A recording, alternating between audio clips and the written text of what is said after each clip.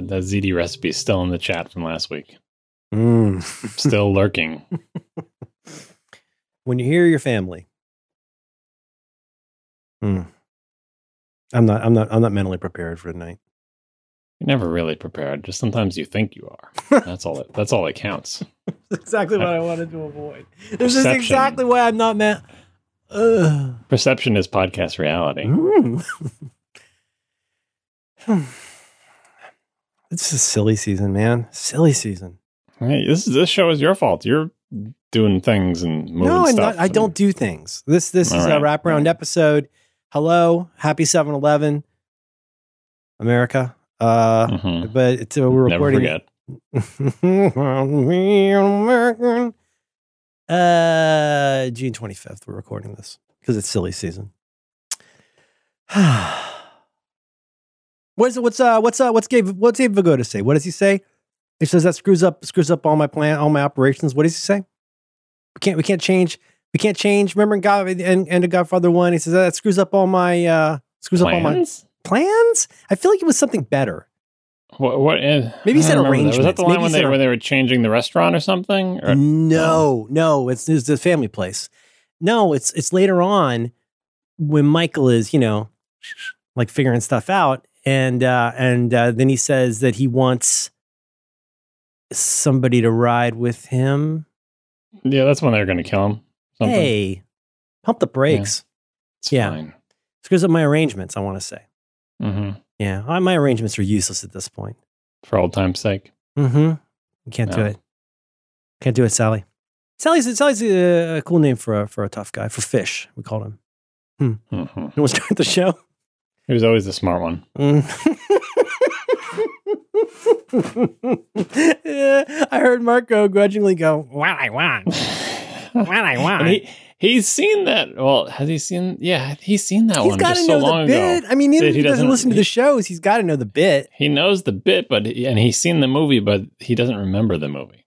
I got to stop listening to these podcasts where they talk to people who don't like movies. I got to stop. You know how much I love Casey, and you know how much I love Michael. Mm-hmm. I need to really stop. I need to stop listening to things where they talk. I was very daring in that realm today. We're talking about listening to podcasts done by people who we know who are friends of ours, but who have different taste in movies, and sometimes that can be painful. Today, I intentionally listened to a Mike at the Movies episode where Mike Hurley watched Kiki's Delivery Service, one of my favorite movies of all time. In fact, on Letterboxd, the website that I use to keep track of all my movies, they ask you to pick on your profile page your 4 favorite movies, and one of my 4 picks was Kiki's Delivery Service. So there, I'm gonna listen to this episode of this person with very different movie tastes than my own talk about one of my favorite movies of all time.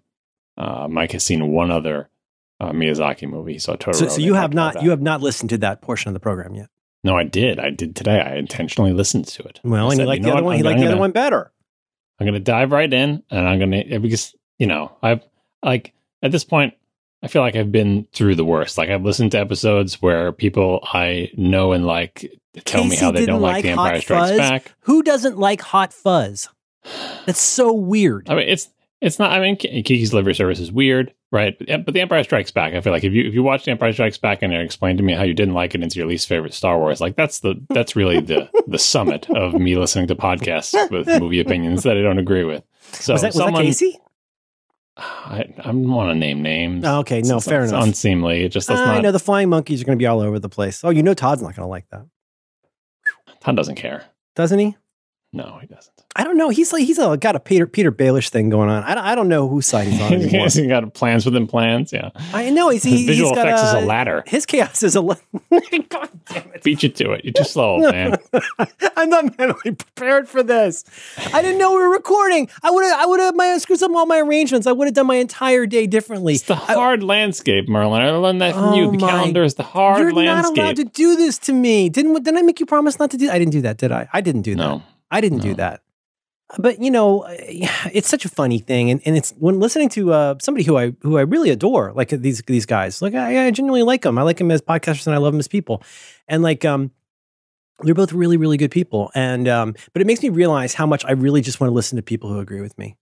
I know that's not you. That's me. That's why we have this program. I mean, everyone wants to listen to people either who agree with them or at least have similar taste. I love people who can give me an angle on something. I theoretically like hearing somebody who gives me an angle I hadn't considered, which I have to say, I don't like to compliment you, but you do that for me a lot. You have done that a lot. And I think it's made me a very slightly better person, more open to things. But you know, a movie like Hot Fuzz, I don't know. I just have such an attachment to that. I'm dying for the day that I can show that to my kid, because I know she's not going to appreciate it because it's so, all of the Cornetto trilogy movies, we're talking here about the Edgar Wright movie, Hot Fuzz.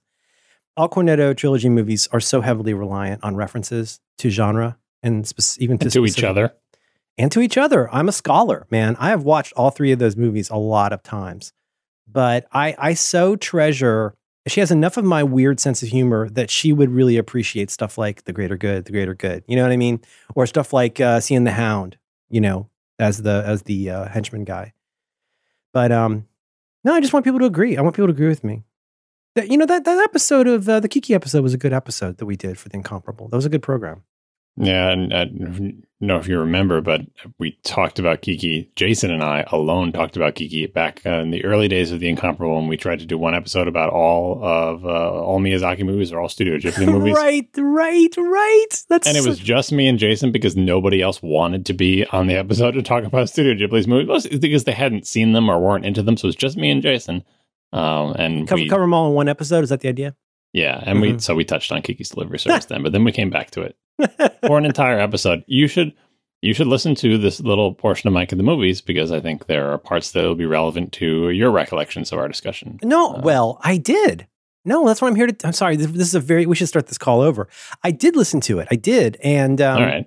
And Jason, on at least 2.5 occasions, tried to bring up, the previous discussion of was the cat talking. Mm-hmm. No, but Jason didn't try to bring it up. Mike brought it up. Mike. No. But Jason was trying to reference that this had been like a tentpole. Yes. But Mike brought it up on his own. Like it wasn't prompted by Jason to say, "Hey, what do you think about the end?" Mike brought it up on his own, which is amazing to me, because it's one of my favorite movies, and I watched it for years and years, and that question never bothered me. But never apparently, to new. I mean, it occurred to me, but like I think it's more of a thing that maybe. This is the thing about hearing people watch some like movie that you really like or whatever, especially if it's your friend. The first time you watch a movie, especially if it's like a classic movie or whatever, or if it comes with some kind of like the weight of expectation of people expecting you to like it or whatever, that first viewing experience is very different, right? There is so much weird about even myself. Like the first time you see a movie, like it takes a little while to settle. So it's kind of weird to say, this is the very first time I've seen this movie. It's a famous movie. It's a classic thing. Everybody loves it. And I'm watching it for the very first time. And now I'm going to talk about it immediately, because that stuff takes a while to settle. It could settle either direction. You could find out that you really hated it, or you could find out you really liked it. But that first viewing is just such a jumble. I agree. And like there's some movies where we've talked so much about this with regard to kid stuff, and going back to a movie. In our case, one we returned to recently that I was like, wow, no, it's not Ghostbusters, it's Mrs. Doubtfire. And I was like, damn. It's still very, very funny in parts. It would not get made the way it was made then today. But there's a reason I have not rewatched Escape from New York in years. And it's just because I know I will never recapture the feeling of the first time I watched Escape from New York. And there's no way it could possibly stand up to what 13-year-old me thought of that movie. And now, just to stipulate, this is on sneaking TV time. After my mom and my stepfather had gone to bed, I snuck out. It happened to be on HBO or Showtime, home box office or Showtime. And you have to pay attention. You can't pee. You can't do two things. You can't pause cable TV. And I wouldn't in a heartbeat. Like I was so enthralled to what was happening in that movie. He had throwing stars and he had a patch. He had a glider. He had to land on the World Trade Center. I mean, come on. It was everything to me. And so I haven't gone back, because I know there's some stuff where like, I don't want to. It's almost like my thing of like, they say about memories. Every time I don't want to talk about the biology of it, but your memories degrade over time, and you like retell that story to yourself. And I know I'd be bummed. I doubt it's going to be like my feeling when I watched Mrs. Doubtfire, where Madeline and I were like, wow, this is really. It might be. Yeah, there's a lot of hooker stuff, isn't there? There's a lot of yeah. And you get that guy, you get that one guy, the guy with the cool hair comes out of the sewers. My recollection of Escape from New York is much dimmer than yours. Big Trouble in Little China was my thing. Similar, that's Kim Cattrall, right? Yeah, which I saw many times as a kid, and I also probably don't want to revisit. Nope. Bet you don't. He's the Duke of New York.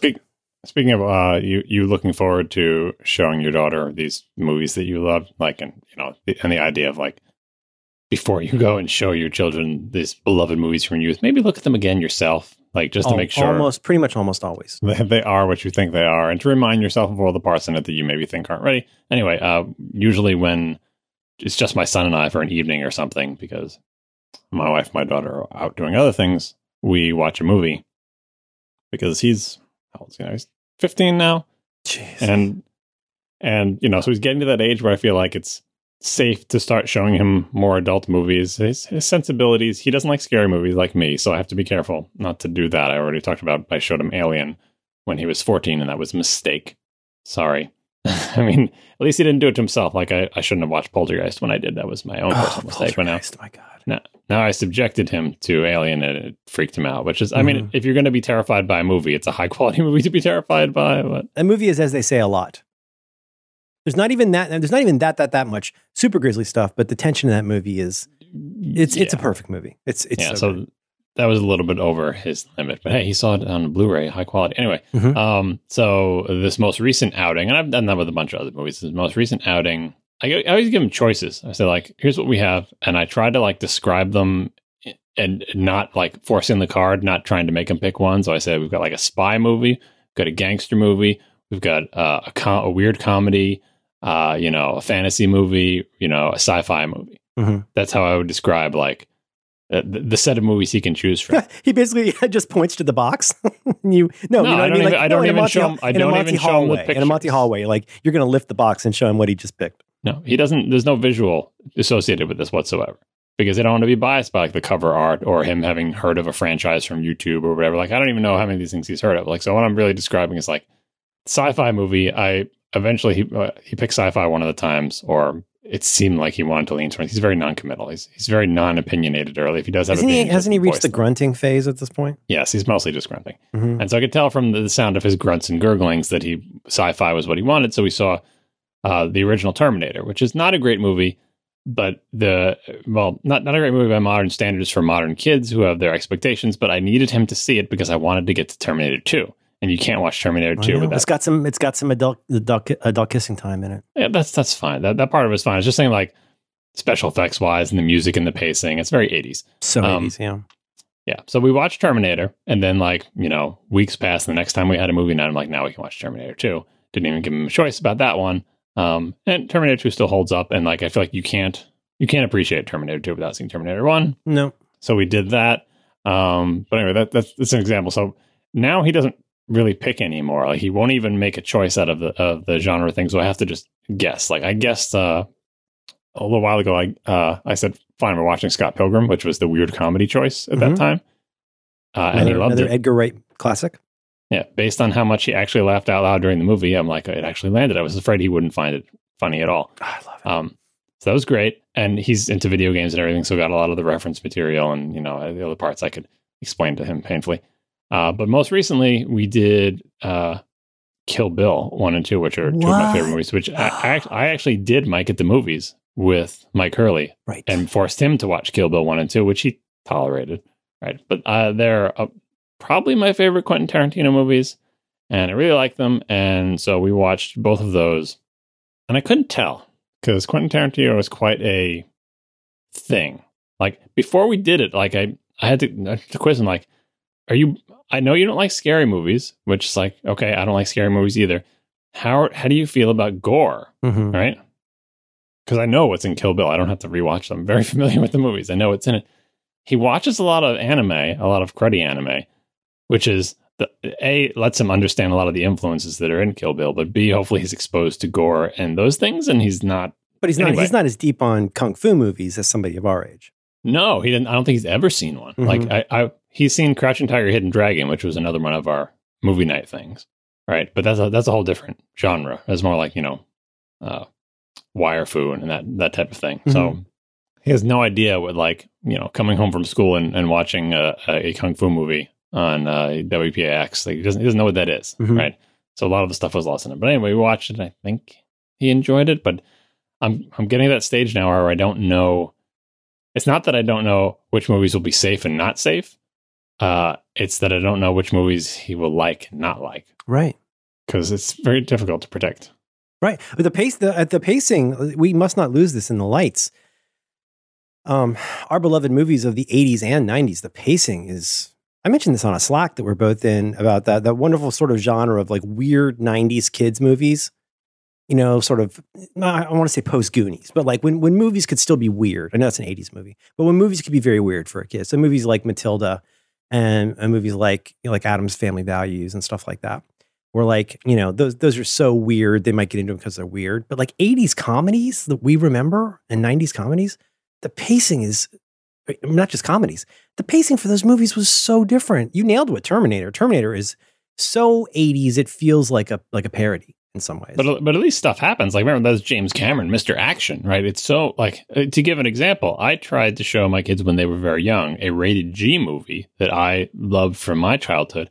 And I tried several times to get the kids to watch it, and we never made it up to any of the parts that would be on the movie poster. Dude, I was trying to get them to watch. Mary Poppins is so excruciatingly slow.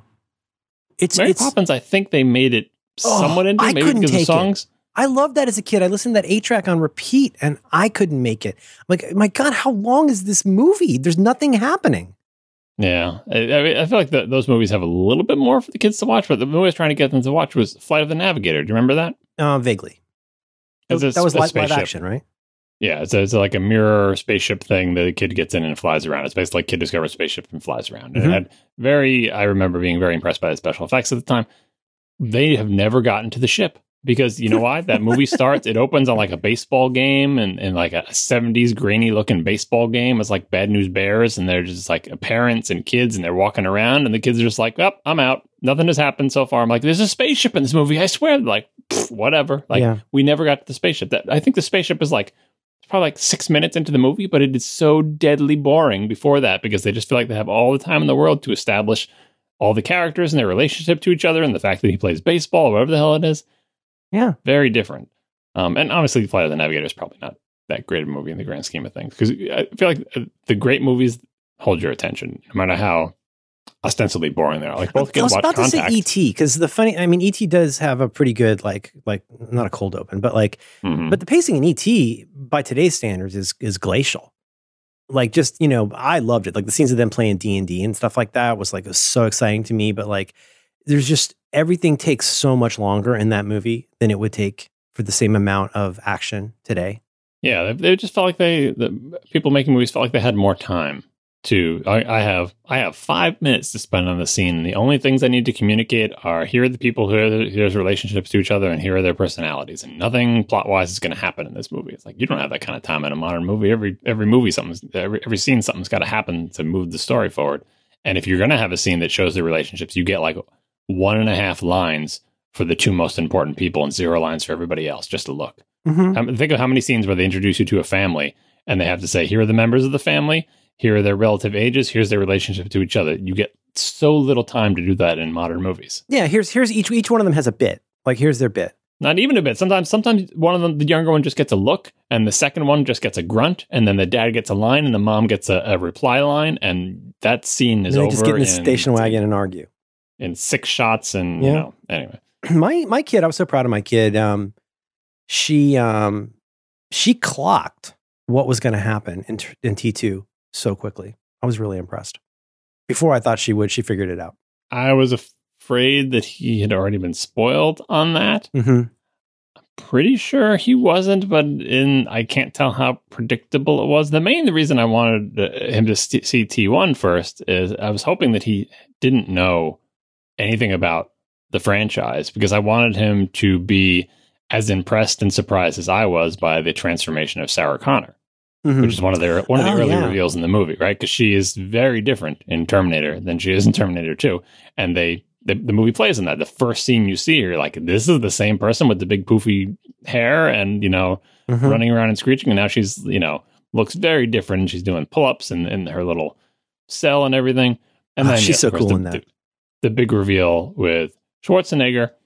I think I pulled it off. I think he was surprised. It really depends on what people have decided to meme on YouTube, right? Because he knows about a lot of stuff tangentially through YouTube, and a lot of things can be spoiled, not because he's watching videos about the plot of an old movie, but just because there's some joke or meme related to it, and you eventually come to know it through osmosis. There's so much stuff where should not be at all a surprise for me, but there's so much stuff. I guess this was true just as much when we were kids, but there's so much stuff from parodies, right? Well, that's Mad Magazine in our time, or today with Bob's Burgers. There's so many things where I'll show her something and she'll go, "Oh, the Moon Door," at was it Liza's place, the Veil, the Moon Door. Oh yeah, that's like in Gale of Thrones. I'm like, what do you mean? She's like, on Bob's Burgers. And like, in Bob Door or whatever his name is. I'm like, oh yeah, I guess so. And then we saw, of course we saw Die Hard. And she's like, oh yeah, Work Harder, Die Trying, girl. I'm like, yeah, I guess so. And there's so many of these. But I mean, seriously, it just happens. It happens all the time where we'll be watching something. She's like, oh yeah, that's why they do that on Bob's Burgers.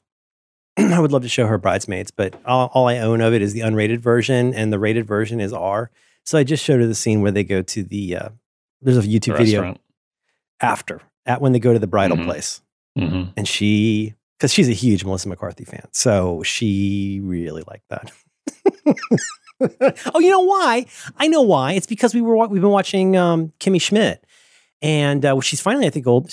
We mutually agreed she's old enough to watch that now, even though it's got a lot of sexy stuff. But it's 14. It's TV 14. It's fine. She's like at least mentally 14. Have you speaking of 14, have you showed her Pen 15? No. Oh, God. I mean, so here's the thing. Pen 15 is set in middle school. She is soon to be in middle school, but the comedy is somewhat more adult than middle school. Think? But on the other hand, it's got some huffing. I feel like everything depicted on that show is true to the experience of being middle school aged in middle school. So it's like, we can't show you this television program that accurately depicts what you're about to experience or are currently experiencing. That doesn't make sense to me. Oh, no, I see what you're saying. Like, she can live it, but she's not allowed to watch other people act that out on TV. And then what's weird, though, is like when I was a kid, like I came of age right around the time that like oh God, all those movies, Last American Virgin, Fast Times at Ridgemont High, like all those kinds of like early 80s teen comedies that almost always involve someone getting pregnant. I mean, Caddyshack, right? All of those movies, but Caddyshack's like kind of a weird example, but especially stuff like Fast Times. I mean, there's some pretty serious thematic stuff going on in some of those movies. I feel like I can't show my kids Fast Time even when the material is available, just because, even when they get old enough, just because it's like, it's so gross. If I showed it to them, I'd want them to understand your life isn't and shouldn't be like this anymore. This is what life was like, but we as a society hopefully have progressed. And I hope that your experience of life and school is not like the worst aspects of this. Some aspects are still on, like getting a crappy job at a fast food place. And, that's still real. But the interpersonal relationships and the dating scene, such as it is much less relatable. I hope. I honestly hope like half the population is basically meat. It's just, just the way all girls get treated. We had a Taylor Swift video party last night right before bedtime. And I catch myself. I'm like, we were watching the video. I really like that one. I like a lot of her stuff, but I really like that song, Why You Gotta Be So Mean. It's kind of like a pretty good video. It's back when she still was kind of very much a country singer. And there's like a scene where they're like, being mean to a girl in the lunchroom because she has a different colored bow on her dress. And I almost jumped in and said, I almost said, like, people are terrible. If they don't like you, they're not really your friends. And I was like, shut up. Let her just process the goddamn Taylor Swift video on her own terms. But you hope, like, I have that hope. Like, when you see things like that, acting out a thing that I think we both experience for real, like that or worse, seen, happening to other people for the most ridiculous reasons, that we hope that in today's world of schooling, that just as we assume that no one is beating our kids with a wiffle bat or a paddle with holes in it at school, we also assumed that if this type of thing was going on, that the school would put a stop to it, because our kids go to fancy schmancy schools with teachers and administrators that ostensibly care about them, and it's just not accepted. But when we were kids, it was totally accepted. It happened all the time. There was no protection. We've talked about it. We think it was, you and I think it was encouraged. Yeah, that was just, you had to learn. It's part of growing up. It's part of the school education you're getting is this constantly being, tortured and abused by your peers. But there's a difference between knowing, okay, so how this is going to be the department of easier said than done. And I'm just I'm going to speak for myself in my own hang up here. I mean, first of all, I think there's a difference between like here's the thing to give you the feels and there's stuff about life and dee and all that kind of stuff. Because it exists doesn't make it right. And in a movie like some of those teen comedies we're talking about, like you're cheering for Anthony Michael Hall holding up her panties in the bathroom, and it's like, well, that strikes out in both of those for me.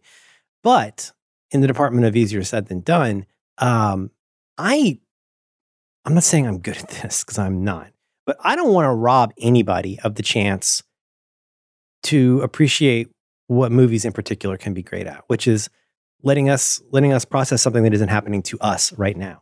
Right. So like the empathy that you get from, or can get from a movie, even if it's something terrible happening, I would just as soon shield her from the truly, truly awful stuff. But, I don't want anybody, here's the thing. I don't think it should be my job to process what's happening on screen for somebody. I don't think it should be my job to, in that case, you shouldn't show them that movie. Like if you know you're going to need, like, you know what? Don't show them Schindler's List. Because like when you get to the point where you explain the importance of the girl in the red coat, like that's not a movie you should have shown to that person.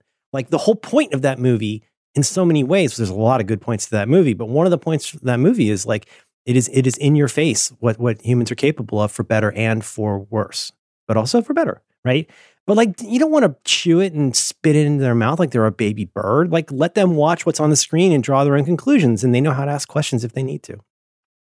Yeah, but I'm always trying to find movies that I feel like they can relate to, and also secondarily that don't normalize behavior that I don't want normalized. Yes, that's the problem with the only reason we care about what our kids are monitoring is that lots of these things, it's not the point of the movie, but it's just sort of like a side effect. And if you watch enough content that treats this group of people this way, or models the hero models behavior that you don't think should be considered heroic, the movie is not going to do the heavy lifting for you. The movie is going to reinforce the idea that, see this is cool, right? Mm-hmm. See this is how the world works. See this is normal. You want to be this person and not that person. And the movies are very, very good at conveying that through repetition and, through modeling that. And so I feel like you have to either actively counteract that. The repetition that normalizes certain kinds of stuff to where you get to be the like sniggering, pointing outsider, or not outsider, but like the one who gets to be the one who points and laughs at people. Yeah, or or even just the most benign things. I mean, you mentioned the various heroes in the John Hughes movies have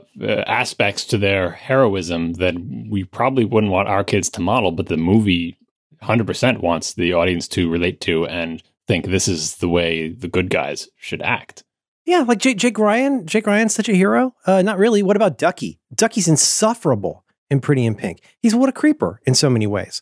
But the geez, I don't know. I just I think that stuff is complicated. Yeah, and the good thing is the kids aren't really interested in those type of movies anyway. I feel like I'm just showing my kids the cream of the crop that are mostly unassailable, that are either like the problematic aspects of it are fleeting and not reinforcing of anything in particular, or and I'm watching it with them so I can talk about things, but mostly it's just like great movies, right? They don't need to see the middle tier, and they certainly don't need to see the bottom of the barrel just because that was all that was available to us. But things like Kill Bill, I mean, incredible over the top violence, which is not being endorsed, but if you were exposed to kids to that a lot, you can that's the whole thing of understanding. Like if you haven't seen tons of anime and kung fu movies and all the other influences that are mixed into Kill Bill, it makes less sense, and also I don't know if it certainly loses something. But I feel like you might not be getting from the movies the same thing as someone with more context might get. So then what are you getting from it? Like, it just is I totally agree. shock fest. You know, two quick things, and we can move on. For me anyway. One is Hero. Have you watched Hero? Not recently, but I've seen it. It's real good. And I of course, as always, I got Resistance, but we watched it, and it's pretty, I mean, it's got violence and stuff, but boy, that's such an absorbing movie, and really a fair amount to think about. Hero, I would recommend Hero if you like stuff like Crouching Tiger, and you like things. Well, Kill Bill obviously is a little extreme, but Hero is gorgeous. It's a really. I wouldn't put those three in the same group, but Crouching Tiger I think is better than Hero, and it is the movie I prefer of the two. But Hero is still. But the storytelling in Hero is very interesting. But Crouching Tiger, I feel like, has a more human and empathetic characters mixed in with the fantastical dancing around. I've always been very moved by the love story in Crouching Tiger, which is such a weird thing to say out of a movie where people float around on wires and kick and punch each other. They jump off branches of trees, kicking each other. Yeah, it's the rare movie where the older couple is the main focus of the relationship, and the younger, more beautiful couple. That's Maggie Cheung, and it's not Jet Li though, is it? Who is it? No, it's that one guy. Michelle Yeoh. Chow Fat? No, wait. No, that would be fun. Jet Li is in Hero, and he's great. Anyway, I would recommend to listeners you check out the movie Hero. It's really good. The other thing I was going to say, are you ready for my banana state? I'm not mentally prepared for this episode. An interesting, has your family gotten into Vines, watching like YouTube compilations of Vines? We occasionally watch like best of compilations on YouTube. Yeah. Not really as a family, but occasionally when my kids have friends over and they want to watch YouTube. My kid loves them, and I can only take so many of them at a certain point in the evening when my attention is well and truly frazzled. But there's like these 3 compilations that we've watched. I don't even know how many times. It's got Yas Cat, it's got the Smooth Criminal, like all the classics. I Want to Swing from the Chandelier. But like it's so fun. Like when you watch and people who put these together, the freebooters who put these together, we usually label them as clean vines. And, fair enough, most of the time they are. Chris, Is That a Weed? Probably my all-time favorite Vine. But they're all really, really super fun to watch. But what's weird is like if we watch, of course, it's YouTube. So you watch too much and you get radicalized into like weirder stuff. And there's compilations of Vines that are just, it's an extreme, concentrated version of America's Funniest Home Videos.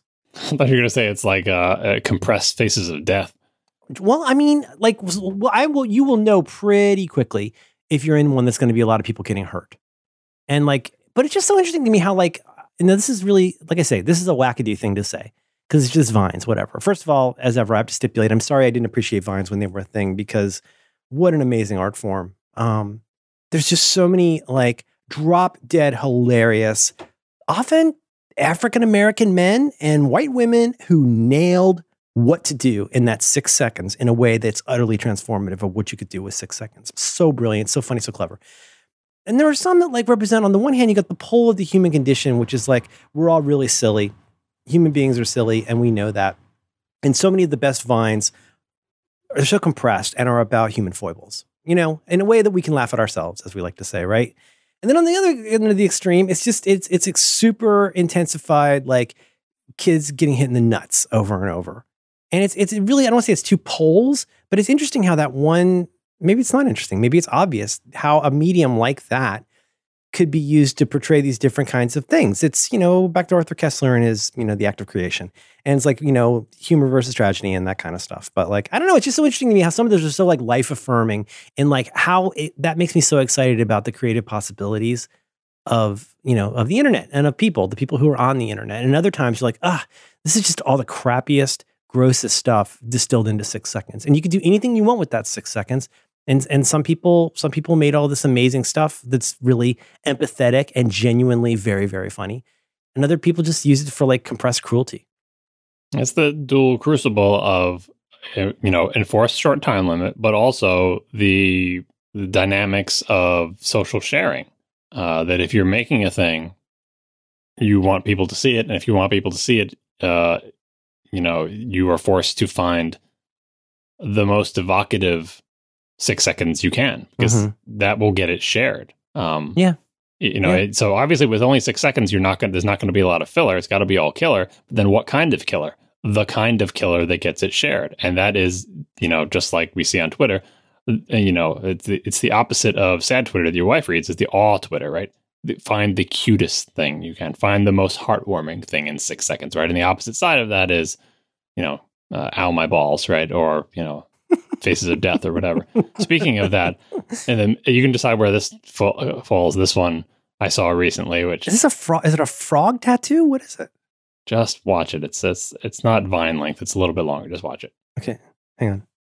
Oh, it's a real frog. Sound on, please. Oh, yeah. Oh my God. Oh no, the poor kid. Oh Yeah. no. So this is a combination one. All right. So to describe this video, it's a little boy and he's screaming and holding very still as only a little boy can. He has a little tiny frog. It's like a tree frog. It's an adorable tiny tree frog on his upper stuck arm. to his arm.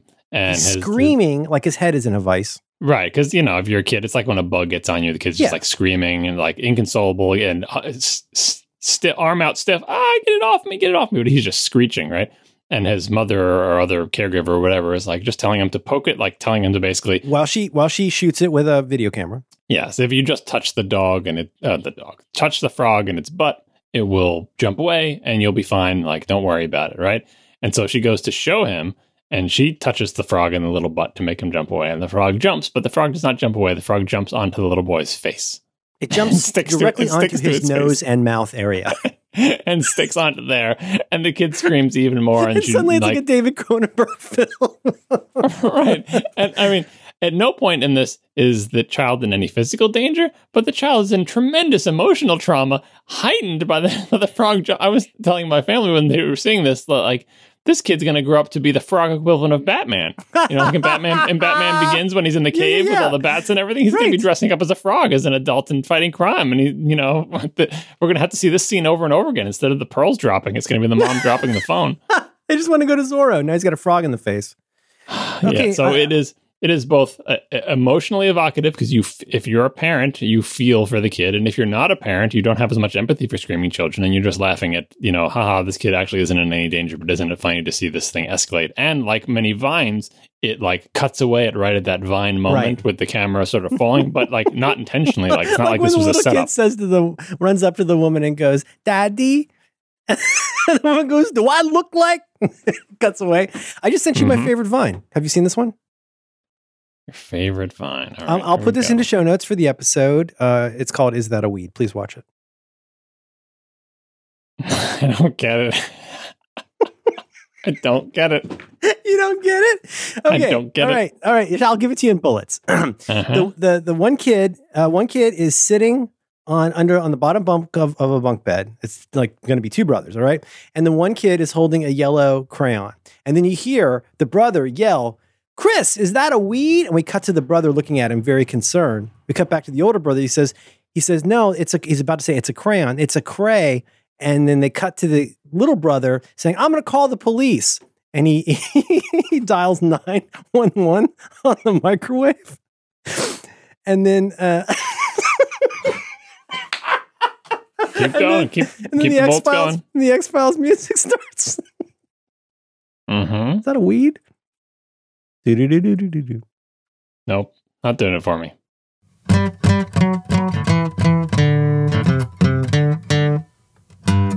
This episode of Reconcilable Differences is brought to you in part by Burrow. You can learn more about Burrow right now by visiting burrow.com/diffs. Now listen, Burrow makes simple, innovative furniture for modern life at home. Their award-winning sofa is packed full of clever features and thoughtful touches. You'll wonder why you didn't upgrade your living room situation sooner. Burrow has gotten some rave reviews. One customer said, "Burrow's nailed it on quality, craftsmanship, and customer service." Another review said, "It was incredibly easy to set up. Only took 20 minutes. We love how versatile it is." That's pretty cool. The Burrow sofa is modular, okay? So it arrives in some boxes, and you put it together. It's not one big couch. You're the one who makes it into a big couch because it's easy because it comes in boxes. You can carry them up like a person.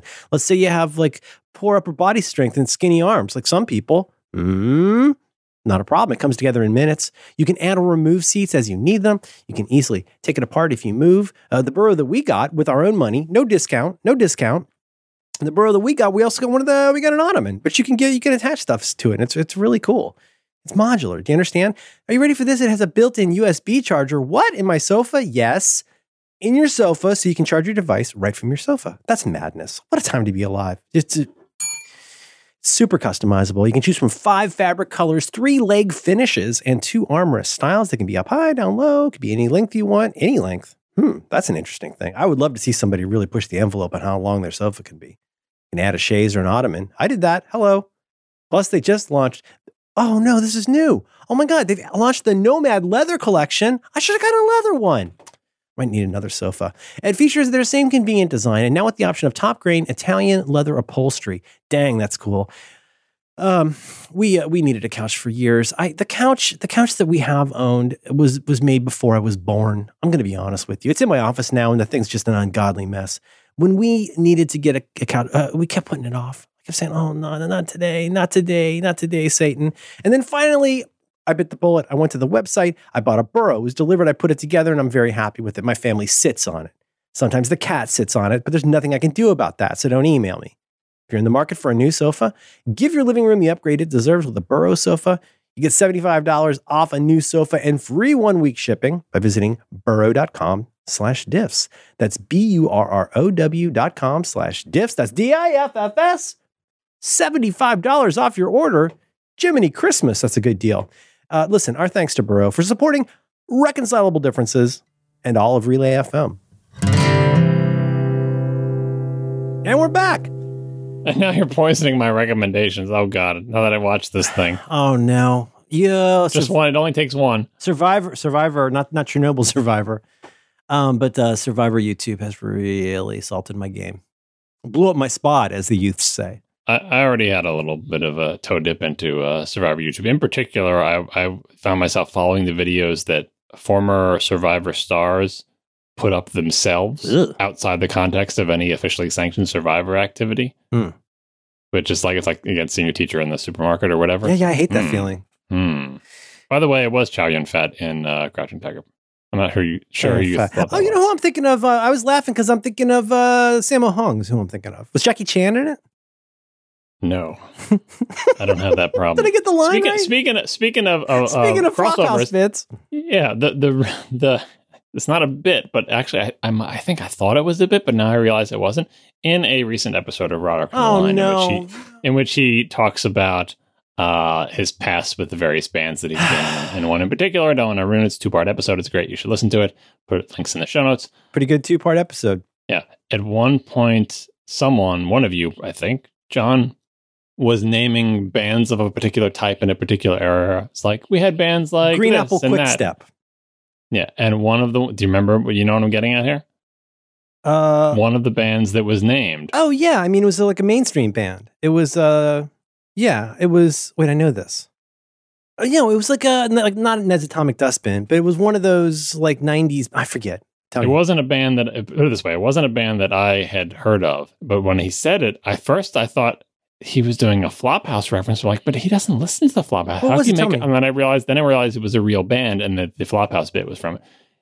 Cherry Poppin' Daddies? Oh, Cherry Poppin' Daddies, sure. And I thought, Cherry Poppin' Dannies? I thought that was a Flophouse joke, but it was a real band named something close to that. You just got Bob's Burgers. Yeah, the Flophouse people were obviously referencing, but I had no idea. And it was all the more funny because what a ridiculous name for a band. I think they're a ska band. That's got to be a ska band. And then I spent a little while thinking about, what does it mean? I mean, I get the cherry poppin'. What does it mean to pop a cherry? I know the metaphorical, right? Oh, yeah. I never really thought about the daddy's part. Is not nice. Right. But then I set that aside. Maybe that's one. But they were going for. Maybe there's some other context. Maybe there's some other context in which the actual fruit of a cherry is popped in some way as part of some preparation. And I couldn't think of anything. I'm like, they don't pop. They're not cherry tomatoes. I mean, I guess cherry tomatoes pop, as seen in Return of the King. And then I had to rewind the podcast because I'd missed the last 7 seconds thinking about cherry popping. No, I leave it behind. If you're going to show when you said you were going to show your son a fantasy movie, what fantasy movie would you show him that he hasn't seen? Out of curiosity. Honestly, what was the last fantasy selection? I think I might have been filing Princess Bride under there before I showed it to him. I might think about something like Legend, although I think it might be too boring. Is that Tom Cruise? Yes. I'm always in the market for a non-Lord of the Rings fantasy movie. I mean, I don't. It's weird. Like Legend, my recollection of Legend is it's good to be, or even Excalibur, but that's a little racy. Excalibur's got a lot of adult kissing time. Yeah, but it's very good kind of boring. Again, Excalibur seems like a movie that he should see himself at night when he's up past when he's supposed to be watching. Anyway, but yeah, there's not a lot of great choices. I showed both kids Willow, which is one of my favorites. I would recommend that. Oh, I saw Willow. That's a George Lucas movie with the guy in it. It's got the Warwick W. Wickett in it, right? Mm-hmm. Val Kilmer, and what's his name? You know, the guy who's in all the Harry Potter movies, who has the talent agency for little people. What's his name? Warwick Wickett. What's his name? Warren Harding. What's his name? You trying to Warwick Davis? Warwick Davis. That's David. David. David Kalin. I think you're thinking of. This is what happens in the show. My brain goes blank. Warwick Davis. I got it right. I'm doubting myself for a second. I'm like, no. Cherry Poppin' Daddies. Anyway, I'm a big fan of Willow. If Unjustly Maligned was still a podcast, I would go on that podcast and explain how Willow is unjustly maligned. I didn't even know it was maligned until other people started talking about it. And I'm like, all right, well, Willow is unjustly maligned by some, and I will defend. That was back for me. That was back when George Lucas, like, if he did anything, of course I was going to see it. He was vaguely associated with it. It's not like he's responsible for Willow in its entirety. Who of the people who made that movie that aren't talent, whose name do you most associate with it? Who aren't talent? Like who behind the scenes? I have no idea. Ron Howard directed it. You don't associate George Lucas with Willow? Oh, I certainly do. Okay, but Ron Howard directed it. Okay, all right, fine. You win this one. Oh, it's a story by George Lucas. I wouldn't have thought that. All right, well, screenplay by someone else who can write. So that explains that. Warwick W. Davis. Story by George Lucas. The story. Anybody can write a story. Anyone can cook. There's little people, and now you write a screenplay. Okay, good. You know he has a talent agency for little people. Did you know that? Warwick W. Wickett. He started a talent agency for little people. You could see it in one of the behind the scenes documentaries for one of the later Harry Potter movies. It's really cool because his wife is a little person too. You know, and his kids are in the scene when they take the polyjuice potion and they go in disguise to go to Gringotts. His kids are in the background pushing a cart around. How cute is that? Warwick W. Wickett's kids. I'm looking at the female lead in Willow, trying to see what else I have seen her Willow in. W. Wickett. Not seeing anything. Didn't they animate the eyes? And the Ewoks? They sure did. Oof. They added blinking. Oof. I don't know if they did total eye replacement. Only Todd knows if they did total eye replacement. That sounds like a Tim and Eric bit. Can I do some follow-up, please? Copyright John Siracusa, trademark. I wanted to mention something that a listener sent in. This is a wraparound episode. The episode I'm about to mention comes out tomorrow as we record this, but weeks ago as you listen to this. And we talked about Hamilton, where I said some really stupid things. I don't know what's wrong with me. But I had mentioned to you, and there will be links in the episode that you will have listened to by the time this comes out. I'll put in a Music Nerd links for that. But a listener sent me a link to a really good podcast episode of a podcast that I really like now. And the name of the podcast is Strong Songs, hosted by a guy named Kirk Hamilton, who does various kinds of music things and bloggy things. And they do an episode on Satisfied, which is not Unsatisfied by the Replacements. He does an episode on Satisfied that's really good. I liked it so much. I listened to it 3 times in one day. And it will definitely be in show notes for this episode. You might have seen me tooting about that or not. It's already in my Overcast queue. Okay. I'd be interested to hear what you think. He does so you know Song Exploder, right? I just listened to a Song Exploder about the Cranberries. It was very sad. Oh, I just heard a really good isolated vocals from Linger. Somebody sent me a Reddit of isolated tracks, and I was listening to that. It's right up your alley. Yeah. Oh, no, the one for Killer Queen? Woohoo! Wow. What was my point? Well, yeah, Song Exploder I think of as being kind of about songwriting, but mostly about production, kind of, right? Like how you made this track, right? Not how you wrote this track so much, right? Kind of fair? Well, you should listen to the Cranberries one because it has actually more of the backstory of the writing and much less of the layering of the tracks. Well, I just want you to get my back so I can make a distinction about how this is not the same thing as Song Exploder. Mm-hmm. So Song Exploder, I think of, never mind. I get it. Like the classic episode of Song Exploder. You just can't let me have it. I'm not mentally prepared for this, but you just can't let me have one thing. Is the Commander Thinks Loud episode, which is very much about. I'm not familiar with his work. Very much about how the tracks come together to make the song. Yes, I think the Song Exploder is being about how I built this with Guy Raz. I think of it as being how we put this song together. Now, what I love about the three or four episodes of Strong Songs with Kirk Hamilton that I've listened to is it is much more. Yeah, certainly the production comes into it. And he talks about like what you're hearing, right? Like when you're listening to when Let It Go starts, like here's the sounds. There's a glockenspiel on just these 3 notes at the end of each line. There's the fairy bells here. Like, this is the original track from the guy who wrote the song. Well, co-wrote the song with his wife. But this is the original piano track. And Idina Menzel did this. And, and that's a really good episode. But the video or the episode for Satisfied is so good. There's so much going on in that song. There's so much going on in 15 seconds of that song that I could partly put together, but there's a reason I listened to it 3 times in one day. You should check out, listeners, folks, people, team, check out Strong Songs with Kirk Hamilton. I've also listened to the episode on Tiny Dancer and Tiny Dancer and Goodbye Yellow Brick Road was good. The episode on Mr. Blue Sky was good. He's just really good at explaining the theory stuff without, sure, he'll explain like this is the tonic, this is the subtonic, but really he's playing. He's a very gifted piano player and he will be playing you bits and replaying you bits and saying, okay, now let's go back and listen to the track. But it's not boring. It's not tedious. It's exciting.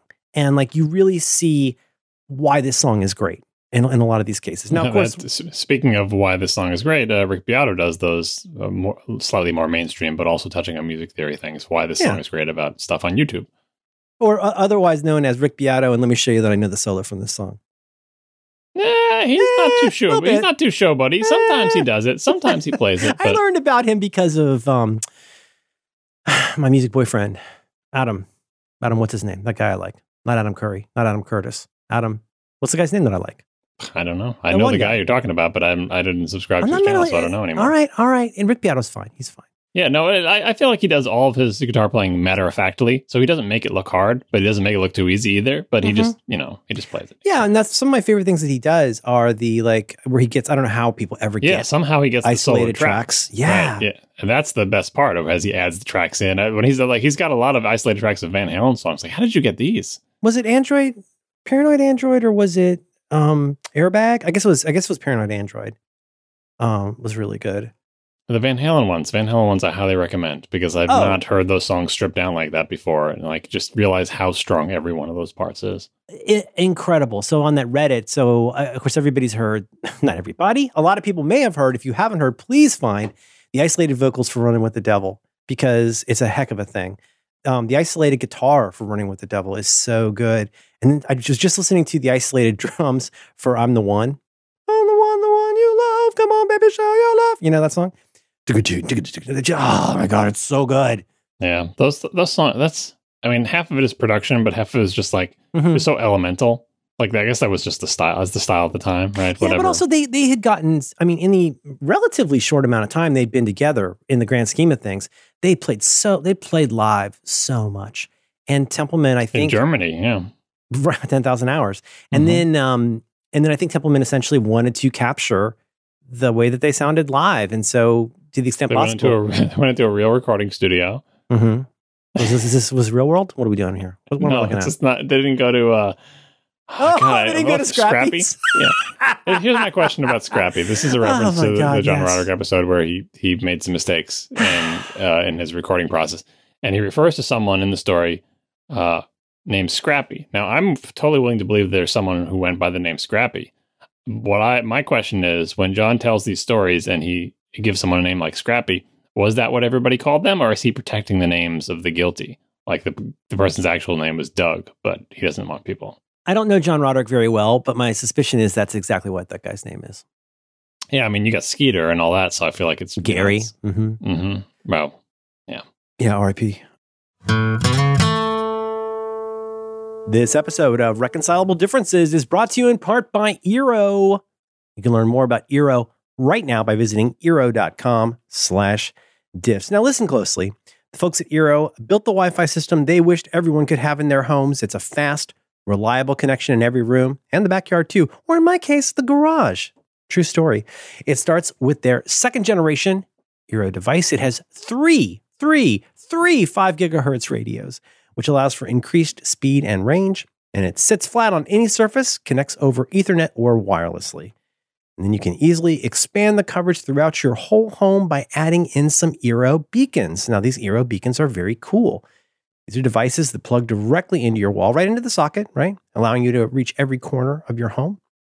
And with Eero Plus, a service that they offer, you can enjoy total network protection to block malicious content, advanced security that checks sites against a database to check that they're safe, and content blocking so you can choose what your kids can and cannot visit right in the Eero app. I'm going to talk to you about that Eero app in a minute, so put a fork in that. It has ad blocking to get rid of annoying ads and pop-ups. Nobody likes ads. And access to third-party security apps like Encrypt.me, 1Password, and Malwarebytes. With Eero, you can install an enterprise-grade Wi-Fi system in your home in just a few minutes. This is true. It'll take you minutes. It's so easy. If you ever need them, Eero has incredible customer support on hand to help. Now, this is the part where it says personal experience. So here's the personal experience. Okay, let's get it out of the way. And this thing works really great. It's easy to set up. And I've got this. My friends got this. I can only tell you my experience, which is that I used to get some big dropouts in my very, very, very, very old house, and you just don't get that anymore. Now, with the beacons, you add these on, you put them where they need to be. And now if you can imagine Wi-Fi in 3 dimensions, you're not just having this one little pole that shoots out wherever it feels like shooting out. You're blanketed in Wi-Fi. Now, they didn't tell us to talk about this, but I want to talk about the Eero app, because the Eero app is amazing and is constantly getting better. This is an app. How often do you have an app for doing stuff with a hardware device that you actually enjoy using, that you would choose to use? Well, that is the case with the Eero app. It does all kinds of great stuff. It shows you all the devices on your network. Like you can go in and see, okay, this thing is manufactured by Apple, and here's this thing. And you can go in, you can name it. And if you're like me and you're broken inside, you can even add cool little emojis that make it really easy to see. Somebody comes in and gets on your network, your guest network, you get a little pop-up that says, hey, dingus, somebody just got on your network. Is that cool? And you can say, no, that's not cool. Get out of here. This is a sleepover. You focus on playing Clue, not looking at your damn phone. They didn't tell us to say that, but it's a really good app and it's a really good service, and you should get the Eero. So listen, never think about Wi-Fi again, and get $100 off the Eero base unit and 2 beacons package plus 1 year of Eero Plus. What? Go to Eero.com/diffs, and at checkout, please use the very special offer code diffs. That's DIFFS. It's a pretty good deal. $100 off that. It's insane. Eero.com/diffs, offer code diffs. Our thanks to Eero for supporting Reconcilable Differences and all of Relay FM.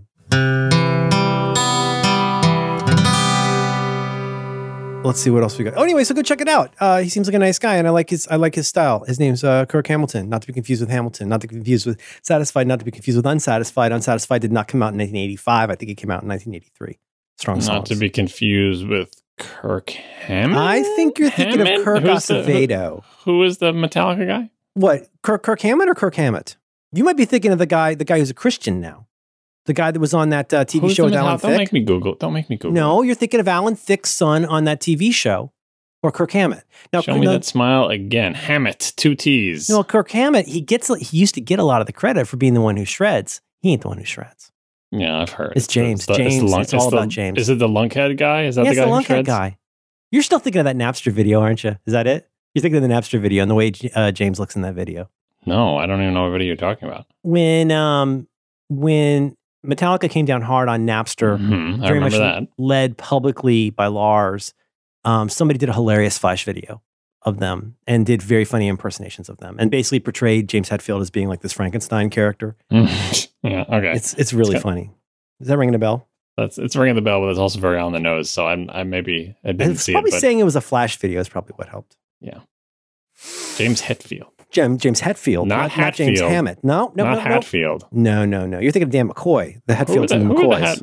Yeah, right. So who is the Hatfield? Juliana Hatfield? Juliana Hatfield. She's from Boston. It was like a 90s one-hit wonder. Yes. Oh, come on. She was in the Lemonheads, and she was also in and she Juliana had one Hatfield. hit. What? Was it in a solo career? She had one hit, right? I don't know about that. I mean, she did lots of stuff. She sang on My Drug Buddy. Like, she was in the Lemonheads. Show some respect. Right, sure. But as a solo artist, she had one hit. I couldn't tell you. I don't remember. I get confused sometimes. The Rat King of indie rock people from Boston, it confuses me. So like she was in that. Then you've got obviously you got the Breeders, but then you've also got you know what? I'm not going to get into it. You got Tanya Donnelly. You know what I'm saying? It's like a regular. She's right here on the Wikipedia page. Just you said Tanya Donnelly. I'm staring at the text Tanya Donnelly. Now, Tanya Donnelly used to be in. Are you reading Breeders. the same Wikipedia page? Is that why? Wikipedia. Thinking about Josephine Wiggs? What are you thinking of? I'm trying to find her one hit because I don't remember what it was. Oh, talking about Juliana Hatfield. Yes. Not Dan What was her one hit? What was it? Juliana Hatfield. Was she in Blake Babies? Blake Babies. She wasn't in Unrest. I'm pretty sure of that. Juliana Hatfield was in Blake Babies. Juliana Hatfield had a hit song. I'm looking it up now. I'm clicking. I don't know it off the top of my head. But don't tell me because I want to read it. How is this not the first line on our Wikipedia page? Well, you just edit it, you know? Tragedy of the Commons. Duxbury. This place called Duxbury? Duxbury, Mass. Did you say Moss? Massachusetts? Juliana Hatfield 3. Oh, My Sister. I know that song. Did you mean Juliana Hatfield hot? No, I did not mean that, Google. Juliana Hatfield feet. Juliana Hatfield net worth. Oh, wow. She covered Needle in the Hay. I didn't know that. That's cool. What else was I going to say about Boston? I don't Maybe I'm wrong. remember. Maybe she didn't have one hit because Google should be throwing that one hit in my face, and they're not. No, it's probably My Sister. No, it'll be My Sister. Yeah, I guess that's it. You're right. I thought of you today on a show I like, Lexicon Valley. They were talking about the singer Billy Murray, who was a very popular singer in the early 20th century. And I saw that he died in 1954, and the place that he died is Jones Beach, New York. Now, my question to you, is that on Long Island?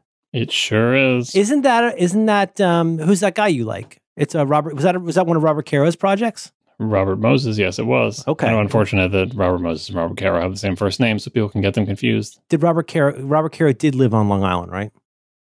Probably. What about Robert Moses? Yeah, Robert Moses lived on Long Island. Wasn't he born in Queens, Robert Caro? I don't remember. That's where Archie Bunker's from. Yeah. No, a lot of people live on Long Island. It's a big place. It's so much very, wider very than populous.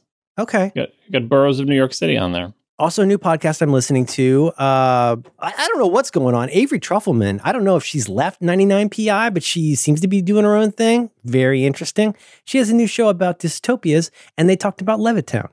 Now, you had family that lived in Levittown. There was one of the four Levittowns, I believe, was on Long Island.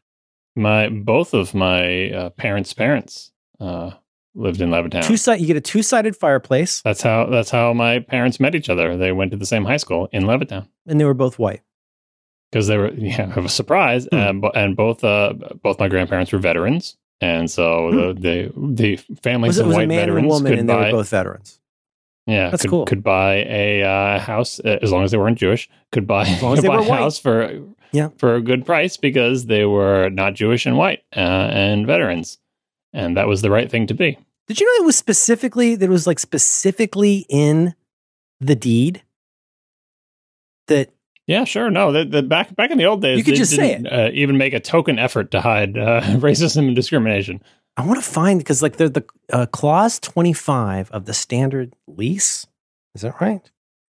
That it basically said that like none of the like inhabitants of the place can be non-Caucasians. Mm-hmm. Wow.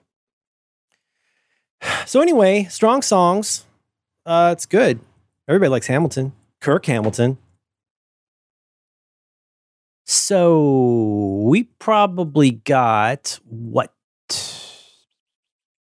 We do have some Minai topics. We got. I don't know. I don't know if I have the energy for grit. We could try. No, we don't. Can we do an easy one?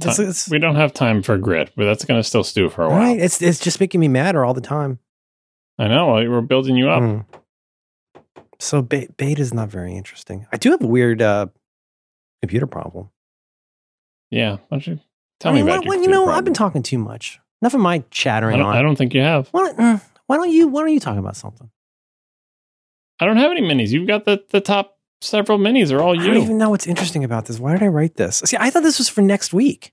I don't know what I was thinking. Next week is now. Okay, so we could talk about one and or two things. We could talk about the wisdom or folly of running Apple betas on devices. We could also talk about my super tech support problem where I'm having a weird thing where Overcast pauses. I probably can't even help you with the Overcast one. It is interesting, though. It's very interesting. I'll hear about either one of them, whichever you'd like to talk about. So you don't run even public betas anymore, right? It depends. In the past several years, when I've no longer been required to run betas as part of any kind of work that I do, I have occasionally run iOS betas, mostly because I want the features that are in iOS. So I'll see a new version of iOS announced, and I'll be like, it's got this cool new feature in that one. And eventually a beta or two will pass, and like, you know what? I would like to experience those features because it has always annoyed me that they're not there and I want them. And usually what I would do is install the iOS beta on my iPad, which is not as essential and important as my phone, but it is a device that I use all the time and I get to experience the new features early. So that's what I've been doing. iOS betas on my iPad. Usually don't put them on my phone just because I want it to always be reliable and yada, yada, yada. But occasionally I've put a beta on my phone just when everyone says the betas are actually pretty good and there's some synergy with the iPad where there's some kind of syncing thing where I want to have in both places. On the Mac, I tend to install the new version of the OS just out of curiosity and poke around at it every once in a while, but not like use it or anything, right? And so, but it depends. Like in our current time period here, where iOS 13 is out, the betas, by all reports, have not been particularly stable, and so I'm holding off on even installing that on my iPad. I have installed the Mac beta just because it's so easy to make a new partition, and I enjoy the file system nerdery of being able to easily make a new partition and put the new OS on it. So I did that just to poke around then. I booted it, I poked around, I satisfied my mild curiosity, mostly just so I felt like I'd be informed enough to be able to skim articles that are about the Mac beta and to be like, okay, saw that. Like I don't have to read all those, like, because I basically looked at, I didn't do what I do for my old Mac OS 10 reviews, but I still like launched every single application, looked at every single preferences window. It was just kind of like a rote thing that I would, just sort of taking all the things, which applications you're like a have veteran new option marching in the parade. Yeah, you just go through the motions or whatever. Then my curiosity is satisfied, and I just leave it behind. So that's my current state. I wish I could be running the iOS betas, but they're reportedly not too stable. I don't actually run the Mac beta, but I have it installed so I can poke around on it. Yeah. So what are you doing? Why are you? This is my question to you. Why are you interested in betas at all? Like I told you why I'm interested. It's usually because I want the features, and then like sort of nostalgic professional curiosity about the Mac thing. Why are you interested in betas? Well, I mean, as we back into my weird super tech support thing, it's kind of I'll have to explain some things, but I mean the short answer is that I have why lie? I have several iOS devices, and so it's a no-brainer to me. Seeing what was going to be coming with iPad OS, it was absolutely a no-brainer that I wanted that ASAP, like to be on there. Because, worst case scenario, I can just roll back, right? But like so I'll have to do some explaining in a minute. But as far as why now, I'm going to ruin the story a little bit. But I'm not nobody cares what I think about computers anymore so much. But I am actually genuinely interested in what comes next, especially with the iPad, which I feel like has been such a sleeping giant for so long. I mean, I think sometimes even Apple has forgotten that it's a giant and that it's asleep.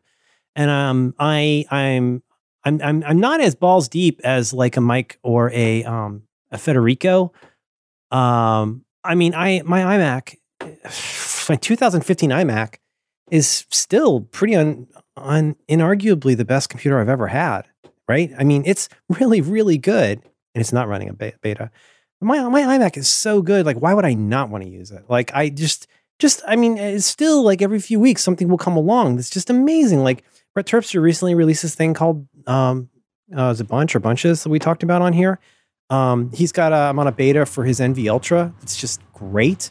There's just still so much great stuff happening on a Mac, but and not even for like old fogey or young fogey reasons. My iMac is probably my best computer I've ever had, but my iPad Pro 10-inch or whatever it is, the latest one, not the giant one, but it's my favorite device right now. I really, really love my iPad Pro. I mean, it's my go-to. Like if I'll go to my phone for convenience, or I'll go to my one of my two Macs for Mac things, but I really genuinely enjoy the way that particular device with little square edges feels. And I'm just very excited about where it's going to go. And I knew there was, having gotten to watch the keynote, I knew that I wanted that stuff on there on my iPad as soon as possible.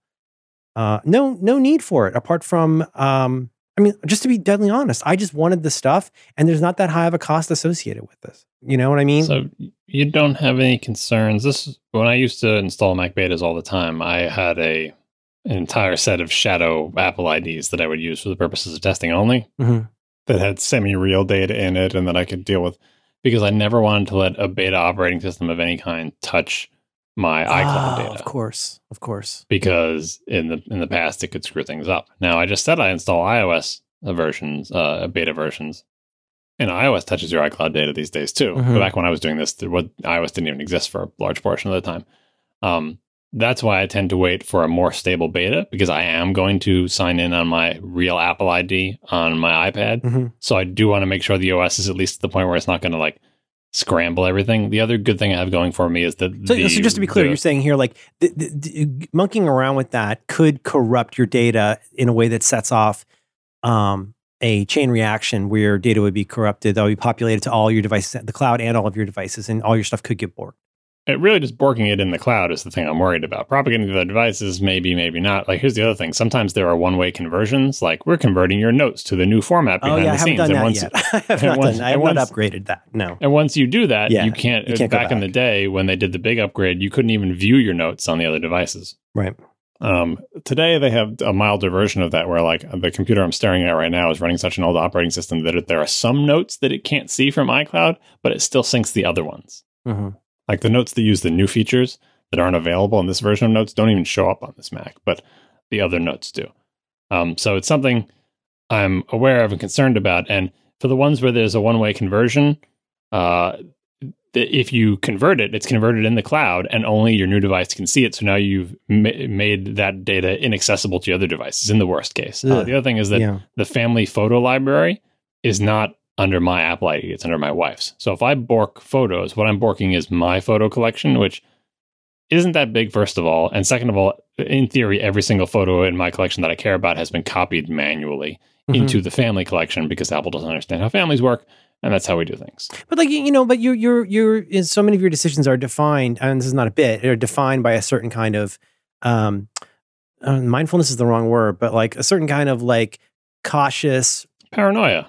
Well, I would say cautious risk management. You could call it paranoia, but it's actually not insane to want several backups of your stuff. There's nothing crazy about that. And you can't back up the stuff that's in iCloud. I don't have control over that stuff. You can sort of back it up, but I can have a backup of my local copies of the stuff, but there's state that's in iCloud that just because I have a local backup of my photo library, for example, if my photo library gets borked in iCloud, it's not like I can restore from backup and that will fix my iCloud photo library. It's Apple doesn't support that type of mode. Maybe I could re-import all the things and lose all the metadata, but there's no sort of two-way syncing. You don't get branches, right? Yeah, and you don't get to say this beta totally hosed my photo library, or even rollback. You don't even get rollback to this. I mean, sort of like with Time Machine and Backblaze, you can say I want you to recreate this in situ from this timestamp.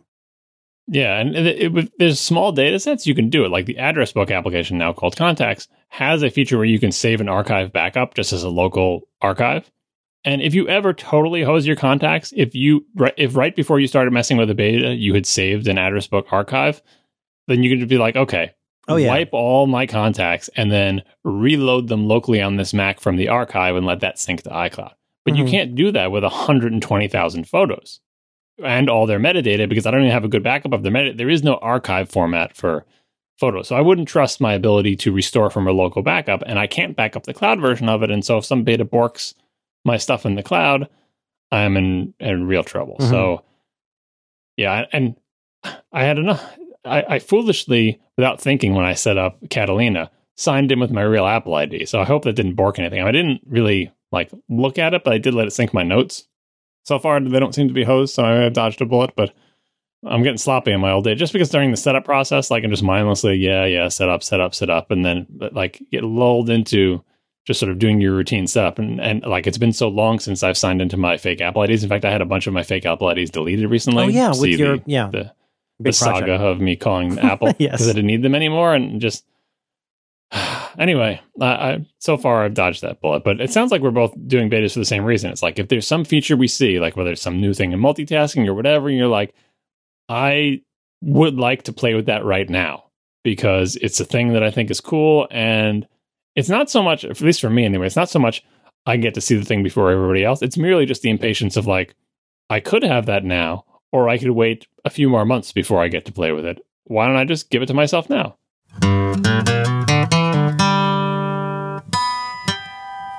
This episode of Reconcilable Differences is brought to you in part by ExpressVPN. You'll learn more about ExpressVPN right now by visiting expressvpn.com/diffs. Now listen, you might think that nobody wants your online data or to snoop on you. Well, think twice, buddy. When you browse the web without anything to protect your privacy, you risk hackers, ad companies, and more collecting your data. And it does happen to people like us, which is why we like to recommend ExpressVPN. ExpressVPN runs in the background of your computer or phone. It encrypts your data and hides your public IP address. You just download the app, click to connect, and you are protected. ExpressVPN has been rated the #1 VPN service by TechRadar. It uses new cutting-edge technology called Trusted Server to make sure there's no logs of what you do online. That's pretty cool. It costs less than $7 a month, and it comes with a 30-day money-back guarantee. As I like to remind people, this is that time of year when one is compelled to travel. Maybe you got a family and you got to go places. I'm not complaining. I'm literally not complaining, but you do have to travel. You do have to get outside your comfort zone that you spent 52 years trying to build. And yeah, you got to use Wi-Fi that's not yours. And it can be the worst. And I tell you, man, ExpressVPN is so great for this. You show up somewhere, you get on that stupid hotel Wi-Fi, and you just click one button, and guess what, buddy? You got your own VPN going. Now you got a stew. This is true. You could go to your local, a coffee chain, turn on the ExpressVPN. You just hit a button, and it takes care of it for you. It really is terrific, and I recommend it. So protect your online activity today. And find out how you can get 3 months free at expressvpn.com/diffs. That's DIFFS. expressvpn.com/diffs for 3 months free with a 1-year package. Take back your online privacy. Say it thrice, and it's almost like praying. expressvpn.com/diffs. Our thanks to ExpressVPN for supporting Reconcilable Differences and all of Relay FM. I'm so bored by this conversation about just all the conversations of the, like, on the one hand, the extremity of like all over the news and Twitter is like, here's how to get on the beta right now. And then on the other end, all the like, don't do betas. I did a beta because I have to do it for my work. You're not allowed to do it. And it's like, well, okay, I guess we just all make our own decisions. But, with that said, there were some very funny tweets I came across yesterday. My favorite was, and so I had made a little remark, which was, I like a lot of people, I was waiting. I wanted to, I'll eventually get to putting it on my phone, but you're getting a 404 trying to install the profile. And my favorite, if I want news right now, I go to Twitter because like that is where you find out what's happening right this second. It's like, oh yeah, it looks like a lot of people are getting this 404. And of course, I said this is a good chance for you to do an encrypted backup. Don't bork my data, but yeah, backup. But one guy in particular, when all of my friends out there who say, don't install betas, I'm a pro, I'm allowed to run betas, it's for my work, you pros aren't allowed, I love you guys, but you're funny. But this one guy was like, it was so good because everybody, he got a 404 trying to install the profile, the public beta profile on his phone. But there was so much in his tweet it was so hilariously what some people today would call a cell phone. It was so goddamn funny. And it was exactly why all of my tech friends go, don't install a beta. Because he was like, is anyone else but me getting a not found error when they try to install this profile? Come on, Apple. Come on, Apple. Get it together. It was, I'm not going to say what the guy said, but I don't want to shame the guy. But he was, I don't know if we say poster He was child. mad that the beta wasn't working right. Is what He was mad the about. beta wasn't working right. It did not even, it was like 5 things about it that were funny though. He couldn't be bothered to do what an idiot like me had done, which Just is look at Twitter for 30 just seconds. look at Twitter and see if anybody else, yeah, you know what? You're not the only one. You're not the only one, but like you're so mad that you couldn't get the public beta fast enough, and it's Apple's fault that you couldn't get the beta fast enough. And wow, what a cock up the way they've rolled this out. And it was like, oh man, you are the worst. You're exactly the kind of person who should not be doing this. Not to say that I am. That's just all prelude. I don't want to just make this an argument about. Well, I think there's a reason we get this backlash. We're not at the second phase, like backlash to the backlash yet, but we're getting close. You're doing backlash to the backlash now. I think that's going to be a popular thing maybe next year. No, I'm here to say I feel so terrible for everybody out there who's a developer. You listen to Marco. Well, you already listened to the show. You're on it. But like Marco, after I think the latest episode, he's like, oh God, this summer's going to suck. Right? Because he's got so much that he needs to get done, and you can listen to ATP if you want to hear this. But I really felt for the guy talking about everything that he has to do. So you're somebody who's got to deal with all of this stuff. Is he going to do this Mac version of his app? He's got so much stuff to do. He went through his like sort of his priority punch list for all the stuff that he's got to do with his things. Like the stuff that he's got to do before he even gets to the stuff that he wants to do. Now imagine having all of that, and on top of it, you get people out there complaining that your app doesn't work because they're running a beta. There's like, what could be more? And that's not what I'm going to do when I talk about this Overcast thing, because that's not a bitch, but it is weird, and that's why I want your tech support. But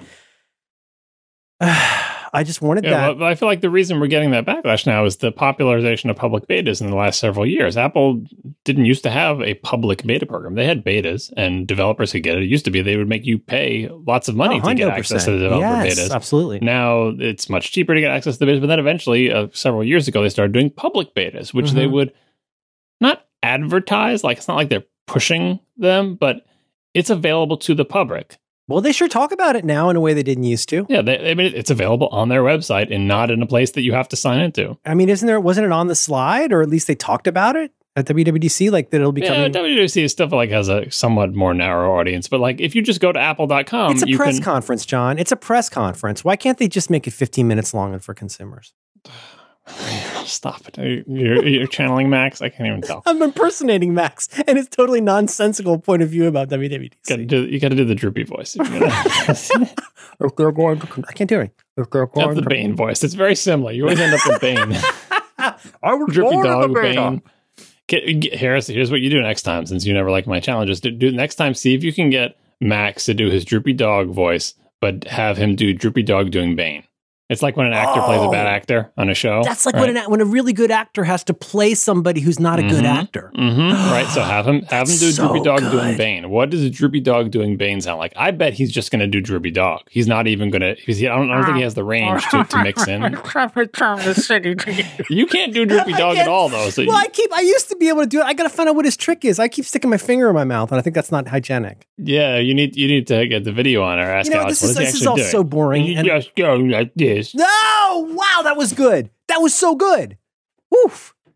I finally And finished. then you put your hand over your face. Yeah, and no, you know. when I do my band, I do it like this.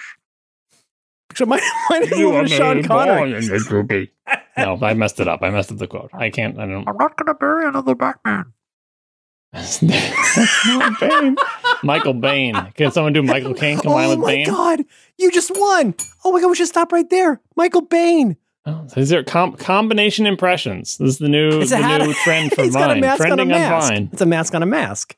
Mm-hmm. Michael Bain is funny. That's good. Someone's done that joke. With the cigar and the brandy.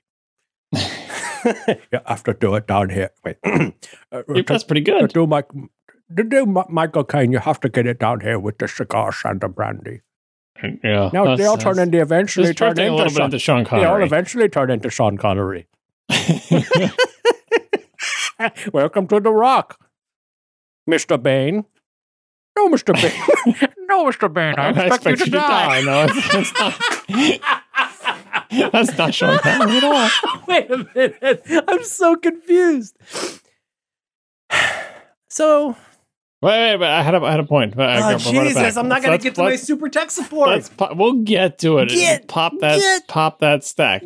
And the back. Anyway, I think the backlash is because more people are running betas, and more people are running betas because Apple talks about it publicly and lets the public download it, which is the thing that Apple wants and is good for Apple.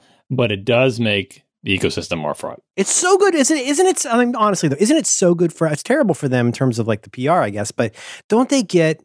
I mean, this is like Jeff Veen used to talk about this when he worked at Google, and they would want to test out a feature, and I guess there was some conduit by which they could say, "Here's a thing that we want to test. Like, go drop this into the giant machine," and they could get more data in, I guess, like an hour, a minute than you could do with like hours of like months of paid user research. You would get actual data.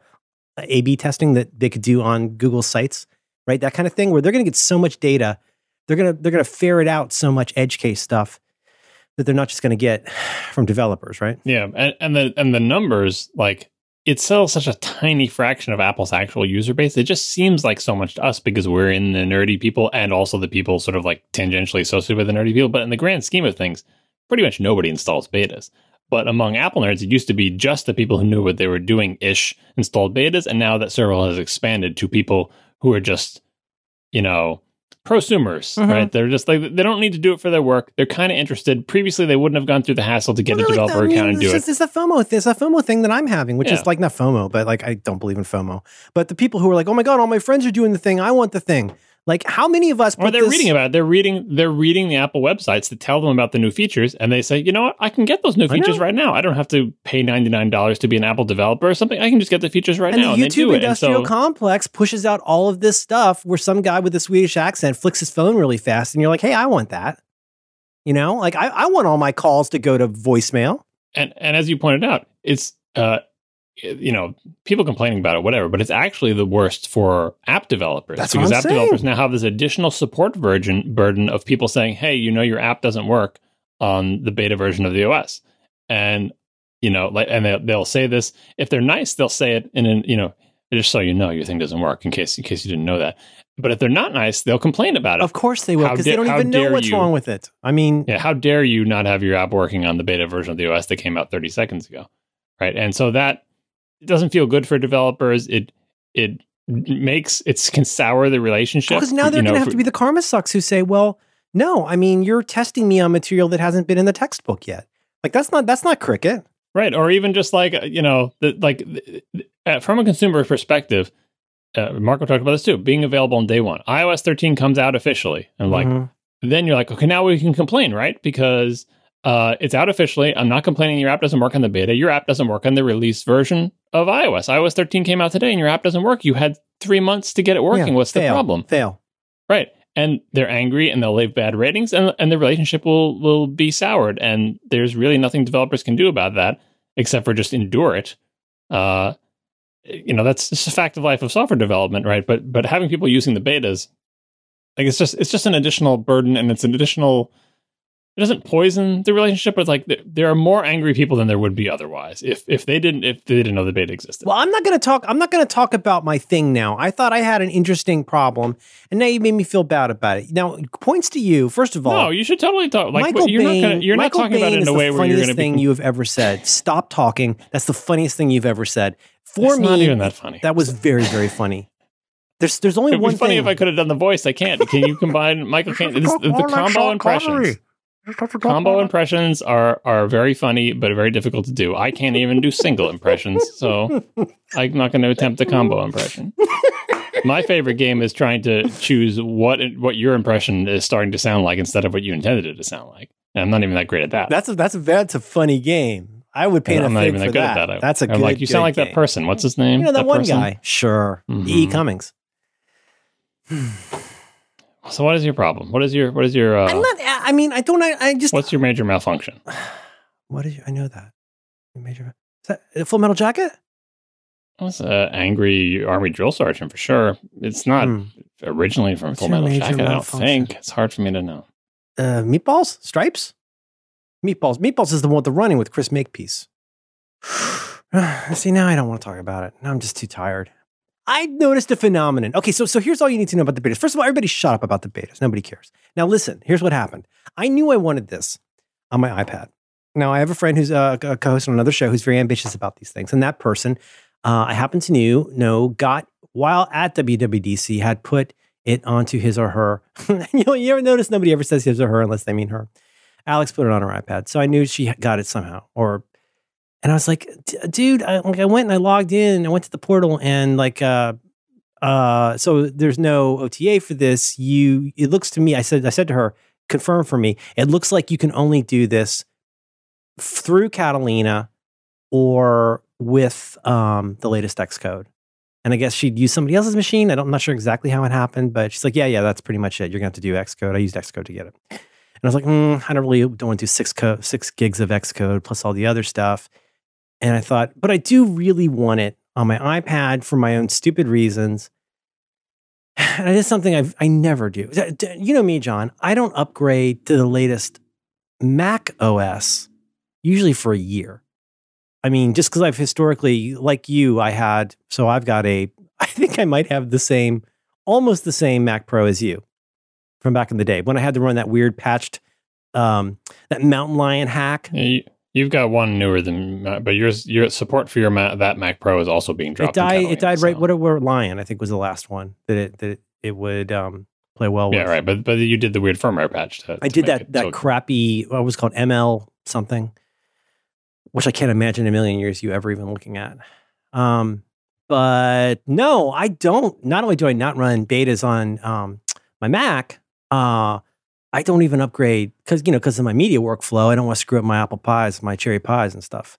So I wait a year. I usually wait until the next one's out. I mean, I get the updates and everything, but no. But in this case, I was like, okay, screw it. I'll put it on the MarcoBook Air, and the 2015 MarcoBook Air. I'll put it on there, and then I'll put the Catalina on there, and then that will enable me to put it on my one iPad. I'll be able to get the iPad thing on there. And you know what? I did do the Catalina thing, and I was like, why did you do that? You're such a dummy. Why did you do that? But whatever. I thought I'll wait until there's an OTA available, where you don't need to hardware install it.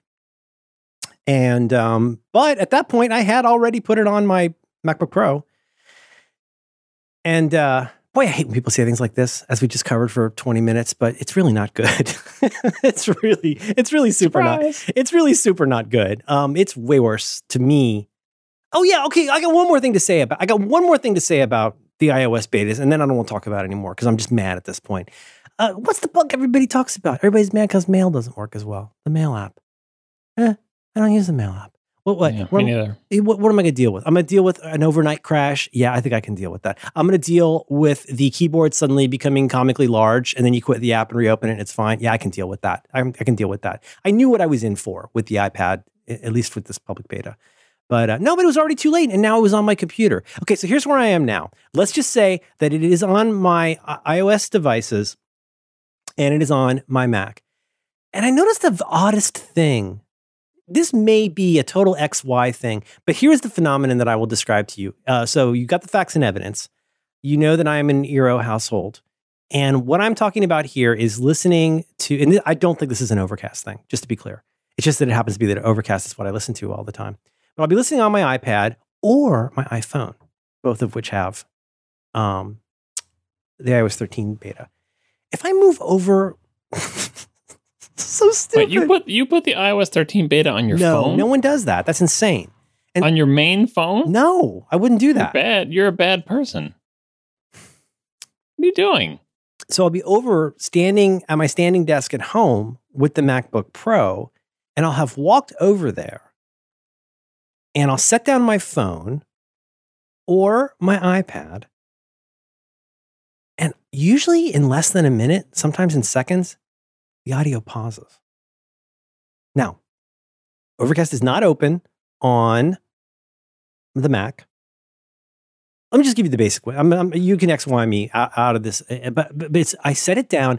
I'm only mentioning it because it's when I go to use the computer and I'm carrying the device and I set it down on the standing desk where I'm now using the Mac. It almost always pauses.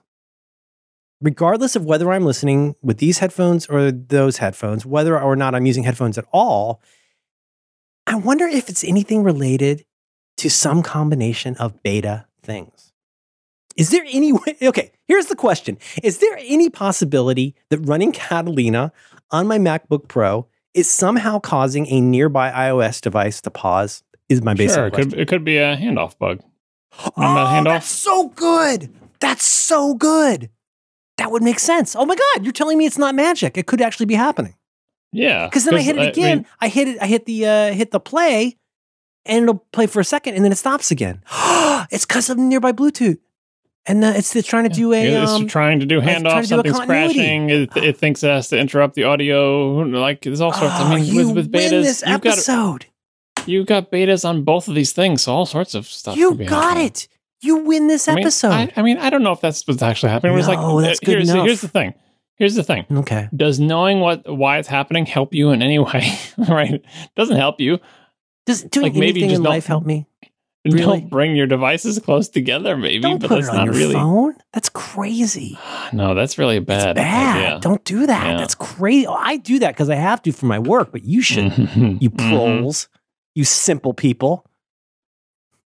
Speaking of pausing, this is a new favorite bug of mine, and I'm not sure who to blame. I'm probably gonna blame Chrome. Okay. Are you still running Chrome?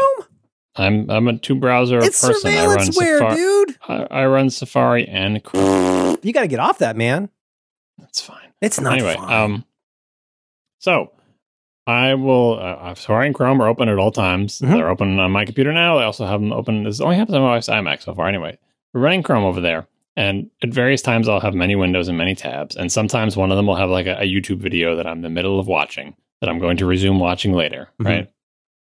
And it's halfway through, and I'll just be in the same room on a different computer doing a thing.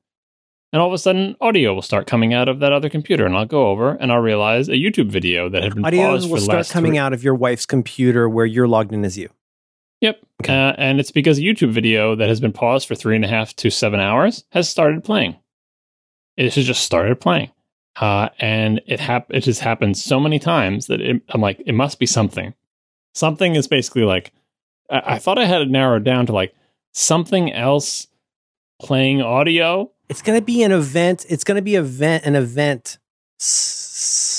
Like something starts playing audio elsewhere in the system, or like an alert, maybe like, notification center. I thought I was going to guess it's something like, I don't want to say on the server, but something changed about that video. I don't think the tab reloaded. Certainly Chrome didn't relaunch. No, I meant more like something happened. No, I meant more like something. I bet there's some kind of a little ping that it sends to say, let's make sure this is still working for people in case this might have paused because we did a thing behind the scenes at the server level in the middle area. I'm thinking it's client side, not server side, just because I feel like it's always associated with some other use of the audio video system on that particular computer. That's so weird. Can console tell you anything about that?